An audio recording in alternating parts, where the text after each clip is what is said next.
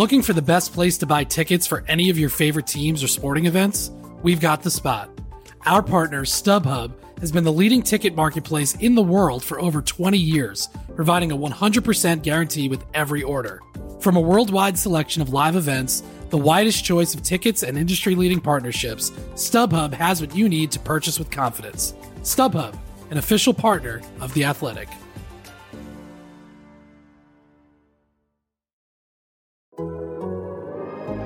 The Athletic.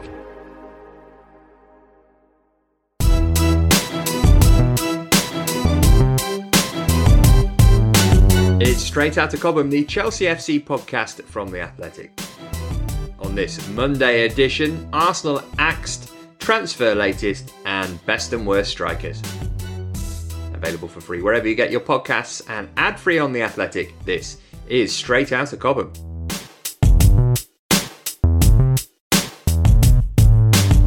Welcome along then to a new week in the world of Chelsea Football Club. I'm Matt Davis-Adams. I'm joined by two of The Athletic's Chelsea experts. Liam Toomey's with us. Hi, Liam.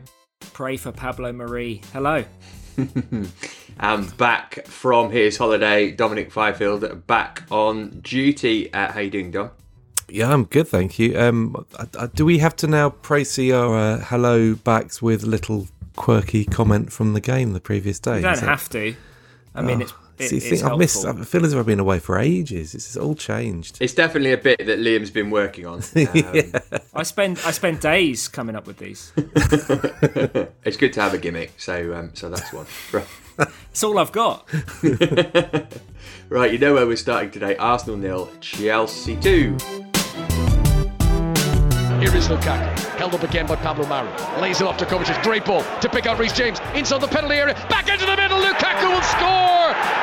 He's hardly had 3 touches in the game. He puts his fingers to his lips. He wants to silence the Arsenal fans. It is a goal-scoring return to the Premier League for Romelu Lukaku.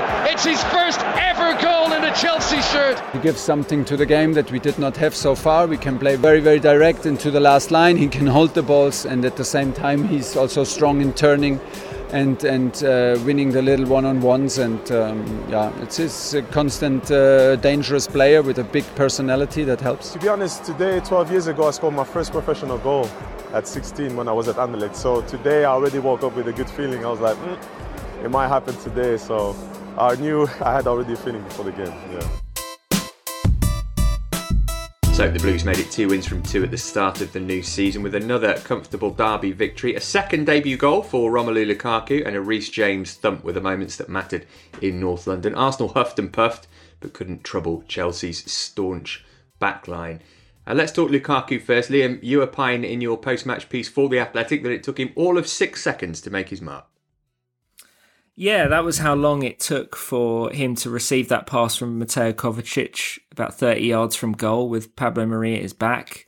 Lay it back to Kovacic, spin, run, basically bundle Pablo Mari to the floor without really touching him. It kind of looked like his gravitational force sent Mari tumbling to the floor, and then just be in position for what was in the end a simple tap-in from a pinpoint Reece James cross. It was everything that Chelsea had been lacking in the final third last season, and it looks so simple when you've got a player who can do the things Lukaku can do, but it just kind of summed up everything he can offer to Chelsea's game plan. And it was a move. They were trying to score that exact goal for the 15 minutes before they scored it. He was calling for the ball every single time he had Mari at his back, and Chelsea were working the ball around midfield. He didn't get it every time. But if you're a fan of basketball, it looked a lot like a post-up where you've got a smaller player behind you and you're just trying to back him down and body him. It was quite disrespectful. And Mari obviously didn't know what to do with Lukaku, ended up going through the back of him and picking up a yellow card before half-time. Might have been sent off if the referee hadn't been feeling quite charitable towards the end. It was, in Lukaku's own words, dominant. Yeah, it's easy to get caught up in hyperbole, Dom, and it's fun too, so let's do it. But considering that he'd only had 45 minutes of pre-season for a different club, was it pretty remarkable, or was it just playing Arsenal? I mean, might it have been different if Ben White had been there? It feels like a nice first game for him. It probably was an easier route back into English football for him. I do find it, just digressing slightly, just lingering on Arsenal, I do find it remarkable that they knew exactly what was coming at them in those first two fixtures of the season against Brentford and against Lukaku and Chelsea, and yet they had absolutely no idea still what to do with either of them. I suspect a lot of teams are going to run into that problem with Lukaku because there isn't an obvious way of stopping him. It's one of the pieces I've got to explore ahead of the weekend's game, when you'd imagine he would be in for a sterner test at Anfield against Virgil van Dijk. But this weekend, there was nothing more inevitable about the football this weekend than Lukaku scoring on the second debut for Chelsea. Absolutely nothing.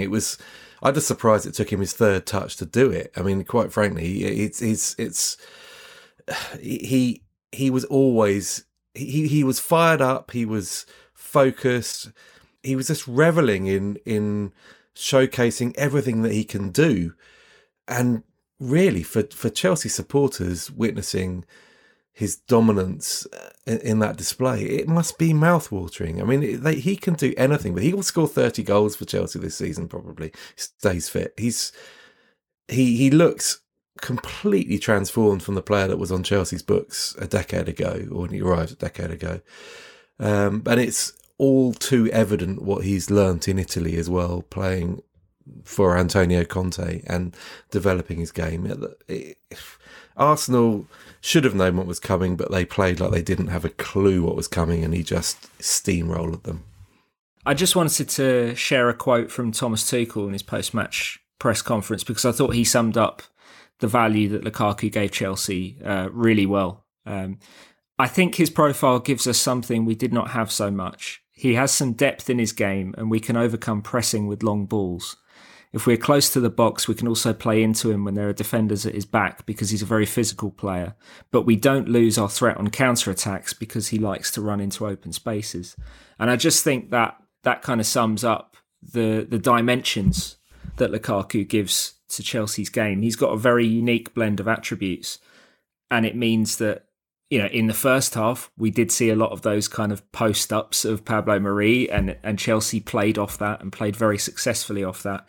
In the second half, when the crowd got up, the heavy rain came, it got a little bit more difficult, and Chelsea were pinned back a little bit. He was the release valve. He was the one that they clipped the ball long to. He was moving into channels. He was holding the ball up, winning throws, winning a couple of free kicks, just moving the team up the pitch.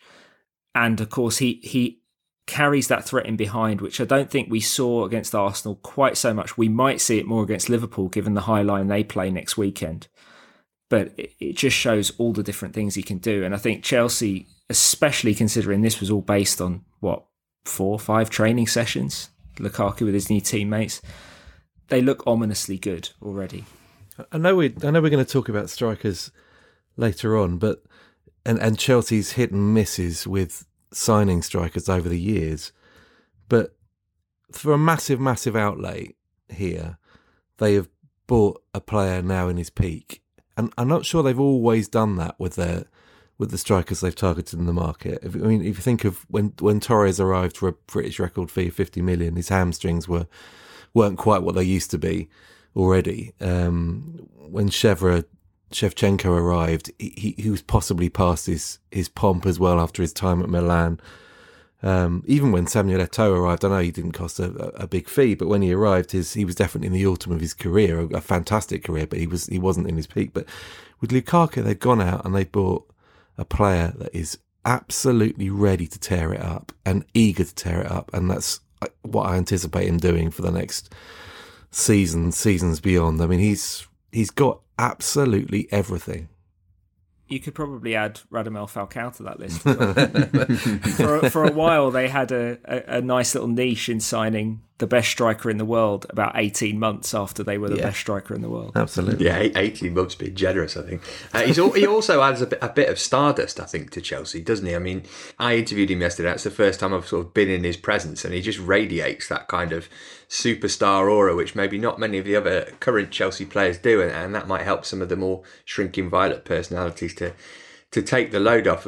Chelsea TV did a good sit-down interview with him last week, and he just kind of casually name-dropped, oh yeah, when I went to Italy, it looked like I was going to Juventus, but I spoke to Jay-Z and he said, no, I think you'd be better going to Inter because you're better when your back's up against it. And you could just sort of see the marketing manager's eyes lighting up there and thinking, right, okay, we might be able to recoup some of this money fairly quickly in commercial tie-ins.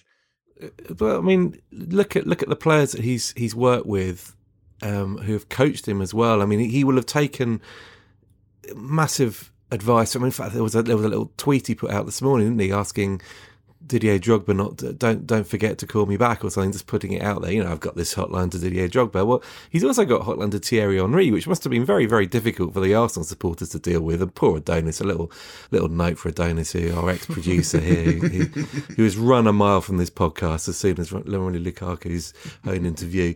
But I mean, he will have picked up, you know, tips from working with Thierry Henry with Belgium as well, and to have those lines of communications open to pedigree strikers, you know, some of the best that have ever played the game, not least in the Premier League as well. It's no wonder that he's sort of soaked up all this knowledge and information over the years like a sponge. But you're right on the Stardust thing. He was even early on in that game yesterday at set plays, defensive set plays, he was telling players where to go. He was telling teammates. He was directing them. He obviously instantly commands this massive respect. And I thought he will inspire them. Mason Mount and Kai Havertz must be licking their lips at the prospect of some of the layoffs that he's going to have when he's got his back to goal and he's playing them into that area just outside the box. They're going to be pinging shots away for fun this season. He created so much space for both of them. And if you look at the second goal, Lukaku plays a bigger role in it than you might initially realise, because he goes over, he runs towards the ball and two Arsenal players follow him. And then he kind of dummies it. I don't know whether he was trying to flick it as well, if you look at the replay, but it runs straight through to Mount, and Mount is suddenly in wide open space. It was brilliant quick thinking from him and quick execution to play that pass to James. But the space is there because Arsenal have had to shuffle across primarily to account for Lukaku. And that's the kind of thing that Costa did regularly at Chelsea, that Drogba did. When you've got that kind of dominant number 9 that the entire opposition defence has to worry about for 90 plus minutes, it can raise the level of everyone else because they've just got so much more space to operate in. So that's the Lukaku loving. Tactically, Dom, was there anything that you noticed about what Thomas Tuchel did here, or was this just a case of, lads, it's Arsenal? Well, I mean, Liam wrote a very, very good piece about the hold that Mikel Arteta appeared to have over Chelsea tactically in recent times. To be honest, I mean, Liam in position might be able to offer a better tactical insight into what yesterday was like, but I thought that as soon as Lukaku was named in that team, I mean, if that's even possible after their performance at Brentford the previous week where they've been done by a long throw. I mean, I think he just asked them to go out and play. He sort of suggested that there hadn't been an awful lot of tactical input in terms of what they expected Lukaku to fit into the style of play. They just said, well, let's see what he does. Let's how he performs. Let's see what impact he has up there and let's let our players react.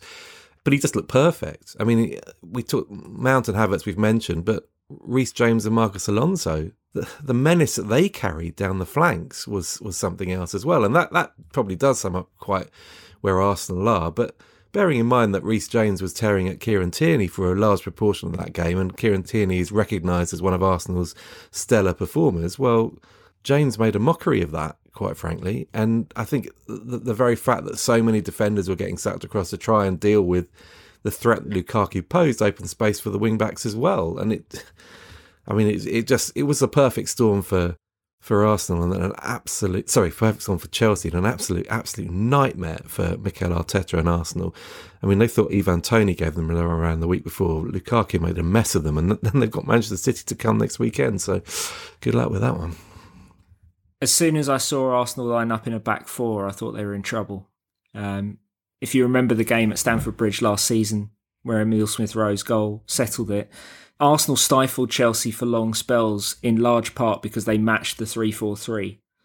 And it meant that Chelsea didn't have the same kind of overloads in certain areas.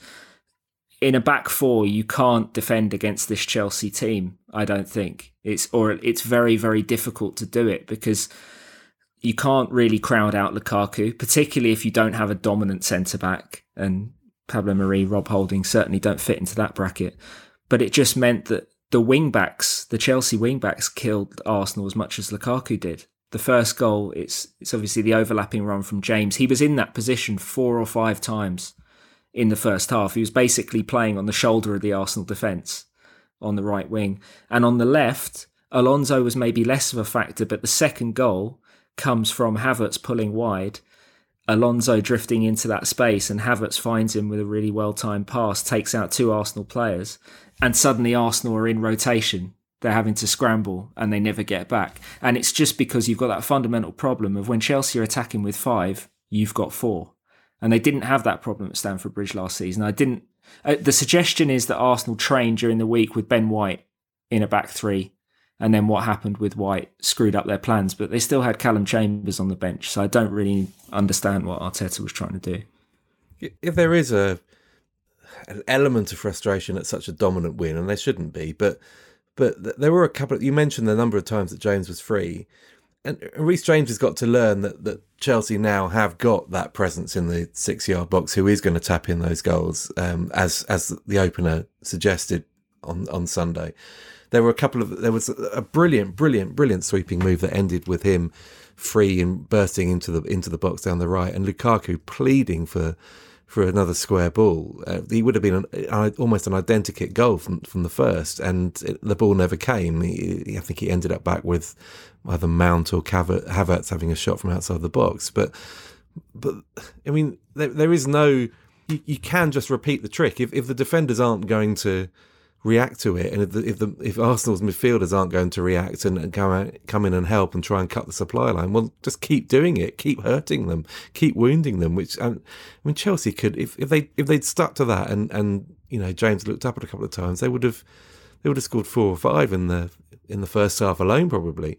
And I don't want to say that as a criticism of Reece James, who was phenomenal and brilliant. It's great to see him back, because I did wonder how Reece James was going to cope this season on the back of the Hakimi pursuit, and what that had said to him about his status within the team. Well, I mean, that was him all over. He's had a difficult summer. He's not played as much for England as he would have liked, but he's still the future of Chelsea Football Club on that flank.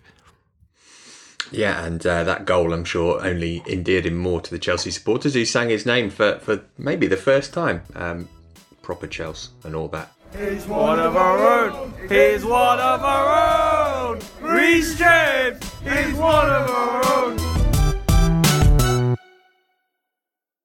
This episode is brought to you by Michelob Ultra, the official beer sponsor of the NBA. Want to get closer to the game than ever before? Michelob Ultra Courtside is giving fans the chance to win exclusive NBA prizes and experiences like official gear, courtside seats to an NBA game, and more. Head over to MichelobUltra.com/courtside to learn more. This episode is supported by FX's Welcome to Wrexham. Celebrity owners Rob McElhenney and Ryan Reynolds' small-town Welsh football club has finally been promoted into League Two after 15 seasons in the National League. Dedicated staff and supporters celebrate the city's return to glory while bracing for the newfound challenges that come with being in a higher league. Will Wrexham AFC stand up to the challenge and rise again into League One? FX's Welcome to Wrexham premieres May 2nd on FX, stream on Hulu.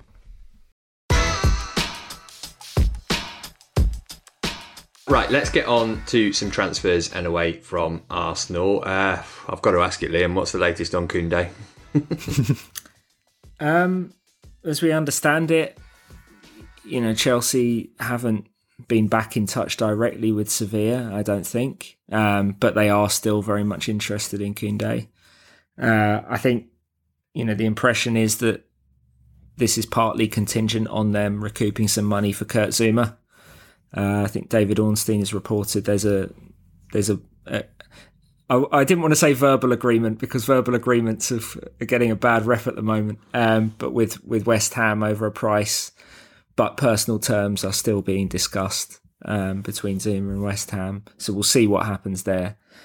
If that happens, then I think, you know, Chelsea might be a little bit more willing to meet Koundé's, I think, £68 million buyout clause, which is what Sevilla are demanding at the moment. But it's probably Koundé or nothing at this stage of the window. We're not hearing anything about a central midfield recruit. It's quite a hard pitch to say, can you come in and play behind Kante, Jorginho, Kovacic? Billy Gilmour didn't want to do it. Conor Gallagher didn't want to do it. So we'll see what happens there. But I think Koundé, if he comes, will probably be the last arrival. Yeah, on that, David Ornstein, as Liam says, reported in his column for The Athletic on Monday that Kurt Zouma, the fee agreed is £30 million, but Big Kurt wants more than the 125 grand a week he's currently on. If Chelsea can get that deal over the line, Dom, that is a pretty good fee for a backup centre-half, isn't it? Yeah, you'd have to put that down as another Marina Granovskaya triumph, to be honest, to drum up that much, which I'm sort of surprised that West Ham would be willing to fork out that much, if I'm honest. I rather hope that Chelsea don't do any more transfer business, because I think they've got the squad now. I think the missing link was Lukaku. I know it's great for our numbers, and we love transfer rumours and all that business, but when you've been working with a first team squad that totaled 42 at one point over the summer, and you've got England internationals who currently don't even have a squad number on your books, I think it's pretty obscene to go out into the market again and potentially spend another £68 million, if I'm honest. I mean, that's probably not what the Chelsea fans want to hear, but I'm looking at it thinking, does that send out the right messages, really? And it also, the way that Trevor Chalova's played, he probably merits being in contention for a place in that back three, and Koundé presumably would just knock him further down the pecking order. So I rather hope that Chelsea are quiet in terms of incomings, and that they spend the next week or whatever it is left clearing a few of or attempting to clear some of the big money players that don't have futures at the club off their books. Well, let's talk about them, Liam, because here's Adit with a question saying, little more than a week to go. Is the club planning to keep the likes of Ampadu and Ruben Loftus-Cheek? Is there any interest in Barkley? Producer Lucy adds, what about Charlie Musonda? Because we heard Charlie Musonda was back fit again, didn't we? So he feels to me like one of those who'll get a loan to a Belgium club on the last day of the transfer window. Well, Tuchel made a reference after the Arsenal game to having a squad of 18 players that he's counting on this season. Now, that number would not seem to include Ampadu and Loftus-Cheek. So reading between the lines of that, it seems to suggest that they are free to go if loans can be found. I'm still looking into their situations, and hopefully we'll have a bit more information on both this week. But yeah, Chelsea, the focus has to be on offloading players. And I totally agree with what Dom said on Koundé. You know, it was only last week Tuchel pulled Trevor Chalobah aside and said, don't go anywhere, stick around. He already dropped to the bench for Azpilicueta for the Arsenal game, and now you're potentially putting in a 68 million pound signing who plays on the right of defence in front of him. It doesn't make a lot of sense to me, though Koundé is apparently really, really good. But yeah, offloads have to be the priority, and I think they will be for Granovskaya. It'll be easier said than done. I think we'll probably see a lot more loans, potentially with options to buy rather than obligations, and kick the can down the road for another year. Zappacosta might be a permanent exit, it would seem. A few Italian clubs looking at him. That would be a good one to get off the books. Yeah, he's been one of the guys that's had more of a market, you would say, in that quite a lot of Italian clubs rate him. When I saw him in pre-season, actually, he did look physically quite good, which was good to see after the injury problems he's had.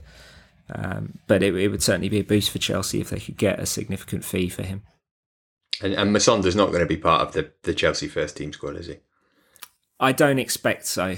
I need to check back in with his situation, but the last thing I heard, it seemed like maybe if he sticks around, it would be with a view to getting a few months of regular training under his belt and getting his body completely right again, maybe with a view to going out in January. So I think the decision will probably be guided by what's best for Musonda's physical rehabilitation above anything else.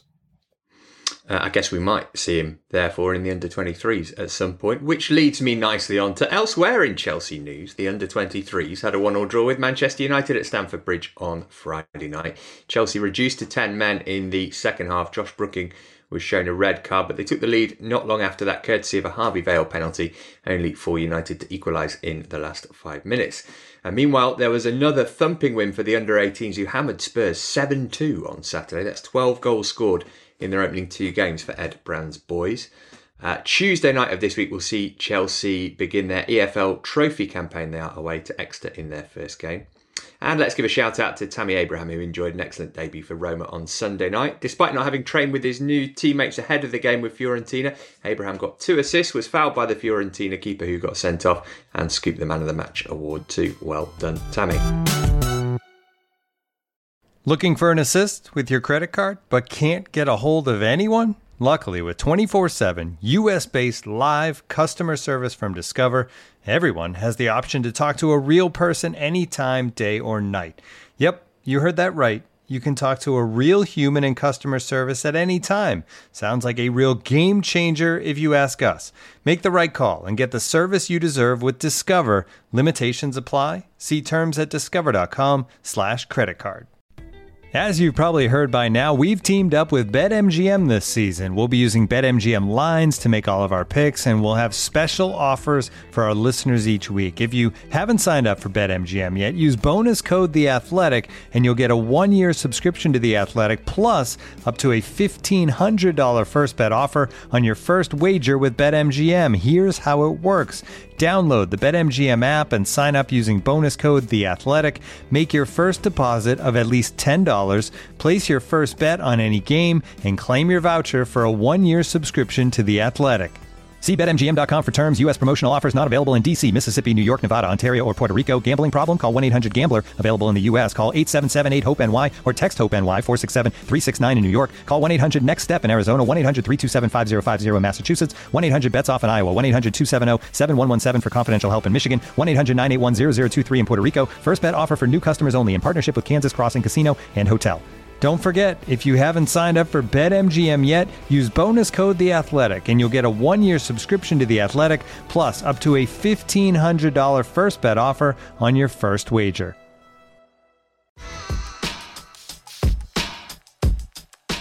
Here's a fun thing to end the show. The internet tells me that this week is the anniversary of one of Chelsea's greatest strikers, Jimmy Greaves, making his debut for the Blues way back in 1957. Got me wondering who would make our panel's all-time top 3 Chelsea frontmen. We'll go in reverse order, one at a time. Why is All Shook Up by Elvis and the Jordanaires playing, you ask? It was number 1 on this day in 1957, of course. Let's start with the worst strikers. Dom, you can go first. Who's number 3 in your poll? Oh wow! God, that's a bit more formal than I expected. Well, I'm going to put, just in terms of a letdown, he's had a mention already on the show today. Radamel Falcao is in there because I remembered what he'd done to Chelsea in previous, when fit. Was it in the Super Cup, wasn't it? And he absolutely ran riot. And he turned up and genuinely thought that, you know, he would make a big difference, not least because he was joining a team that had just won the title under Jose Mourinho, and he was dreadful. He only scored 1 goal, and I hate him even more because he scored that 1 goal against Crystal Palace. Podrá empatarlo, qué final. Acompáñanos. Viene Pedro, busca el mano, mete el centro. ¡Gol! De Falcao. ¡Gol!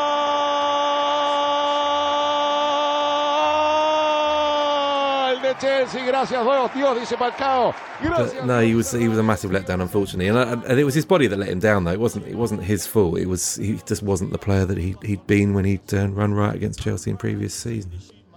Liam, who's your first entry on your Inglorious list?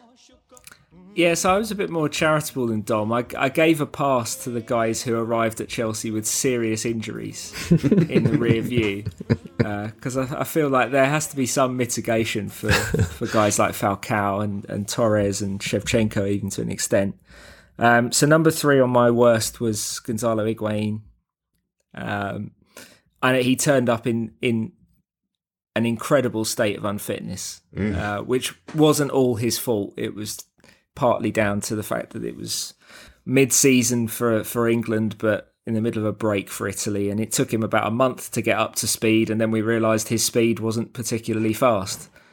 He was just very underwhelming, and the fact that his only contribution to that Europa League final was getting into a tussle with David Luiz at the open training session the night before the game and prompting Maurizio Sarri to storm off throwing his hat in the air, says a lot about how badly that transfer went, because, that loan went, because when they brought him in, it was surely with a view to starting in games like that and not Olivier Giroud. Let's fly through the rest of these worst strikers then. Who's next on your list, Dom? Alexandre Pato. The little duck. Who did absolutely nothing, apart from scoring on his debut. I was there for his one goal. Was that Villa Park? Was that you scored at Villa Park? Yeah. I can't. Inside the game, is the reason I played the guys Chelsea, and my first goal is so happy. I'm slightly tired, but I'm happy. Yeah, I mean, that was a really confusing one, because it was is this the player that's going to arrest Chelsea's decline? Because that was the season, obviously 2015-16. In fact, both of my entries so far have been 2015-16, haven't they? That's not a great sign. The Mourinho season. Well, he'd gone by then. This is Gus Hiddink. He was in charge when the little duck turned up. Just no. So the move for the little duck was Quackers. Who was your next pick, Liam? So number 2, I've switched the order around here, just thinking about it. Alvaro Morata. A worthy gamble on talent, because I think in terms of pure technical talent, Morata has everything to be one of the best number 9s in the world, but he didn't have it between the ears at Chelsea, and it got him down. I know he had back problems in that season, that 2017-18 season as well, but he lost the fans by just constantly looking miserable, constantly looking like he wasn't particularly up for the fight with defenders. And he seemed to think that the British media were a lot more against him than they actually were, which didn't help him either. He just seemed miserable all the time, and I think that was reflected in his performances. Dom, who's your number 1? I object to this. I think it's really cruel, this quiz, but I'm going to do it anyway. I would have gone Morata. I wanted to do a big money signing so you could have picked Asheva in there, 23 goals after he cost £30 million at the time. That was a letdown. Morata was a letdown, unfortunately, given his reputation. Going back a bit further, I'm old enough to have seen Chris Sutton play for Chelsea. Well, I say play. That wasn't great at £10 million. And this is why this is a cruel quiz. As far as Chelsea number 9s go, Franco Di Santo wearing that shirt makes no sense whatsoever. So I'm afraid, although he was a kid, and I don't want to pick on a kid, and it's like, this is bullying effectively, he just wasn't up to it, unfortunately. And that a scoreless number 9. So why? It's not bullying if the person you're talking about is not there. It's just bad mouthing, and we're all right with just bad mouthing people unnecessarily. Liam, can you offer any advance on Di Santo? I was just going to say, I still remember the first time I ever saw Franco Di Santo's name. It was in the BBC Sports gossip column, and he was being described as the next Messi. Can you think of any player that was less like Lionel Messi in terms of appearance, style, everything else? Anyway, my number 1, and actually thinking about it, wasn't particularly close for me, Adrian Mutu. If you're talking about pure talent and underachievement, Mutu was incredibly, incredibly talented. Served notice of that talent in his first 4 or 5 games at Chelsea. Was absolutely brilliant, and it looked like if he kind of continued on that trajectory, the whole sort of first 5-6 years of the Abramovich era could have been completely different. There might have been no need for Drogba, but he spent all his energy off the pitch and flamed out very, very quickly. And I know Chelsea weren't the only club he disappointed in his career, but I think that was a huge, huge letdown. Let's get some positivity going then. Dom, give us your best three all at once, and then we'll pick one to talk about. So I limited this to players I'd seen in the flesh, and obviously you could go way back to in terms of Chelsea's best. But look, Didier Drogba was obviously the best. I mean, he was just a phenomenal striker. But Diego Costa's in there. I saw Torre Andre Flo and Gianluca Vialli run riot for Chelsea. I thought Nicolas Anelka was magnificent. And back when I started watching football as a fan, whenever my lot played Chelsea, I was always concerned by the presence of Kerry Dixon in the Chelsea lineup. He had an aura about him, and he was a sort of the talisman of his day. So I think that was my collection, but I'd probably go Drogba, Costa and Dixon out of those three. That's a pretty good list. Did they all make yours, Liam, or is there anybody we haven't mentioned? No, I mean, Drogba and Costa are very easy ones, aren't they? And I don't think we need to go into too much detail. The other one in my top three was Jimmy Floyd Hasselbank. I still remember being quite young, going to a game at Stamford Bridge, a League Cup game against Notts County. And it was the first time I burst out laughing because of something that happened on a football pitch. And it was Chelsea slowly building up possession through defence and midfield. Hasselbank just standing, not even moving, like 30 yards out, demanding the ball, like screaming for the ball, getting more and more annoyed as Chelsea were just patiently working their possession. Eventually it came to him. He just shifted the ball out of his feet and smashed a swerving, dipping shot into the top corner. I don't think he even properly celebrated. He was just angry. What a talent. What an incredible number 9. I had a couple of honourable mentions as well. I thought, Nicolas Anelka was excellent for Chelsea as a number 9, but also working in tandem with Drogba. And Hernan Crespo as well. Wasn't at Chelsea for long, but the season he had, 2005-06, alongside Drogba, was absolutely excellent. Some great names there. I'm sure there's plenty of older Chelsea fans screaming the name Peter Osgood into their device at the moment. But as the boys said, they were keeping it to players who they've seen. Right, before we go, Liam, what are you working on for Athletic subscribers to enjoy? So the match piece I wrote from the Emirates is up on the Athletic right now about Lukaku, the goal he scored, his all-round performance, and what it could mean for Chelsea. I'll be working on a few different things this week, as I said earlier, trying to keep on top of the new situations of some of the players that could leave Chelsea as well in the next week or two. And I'm sure we'll do some sort of tactical style preview of the Liverpool game at the weekend. How about you, Dom?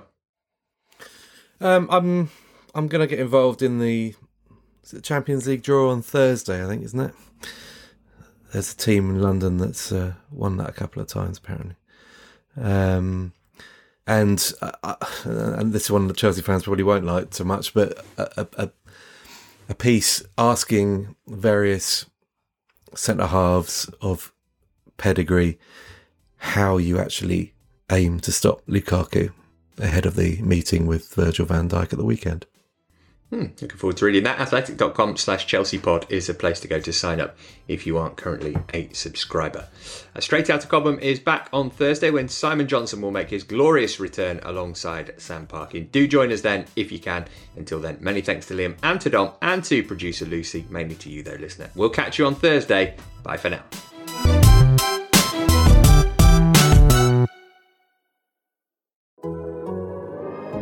The Athletic.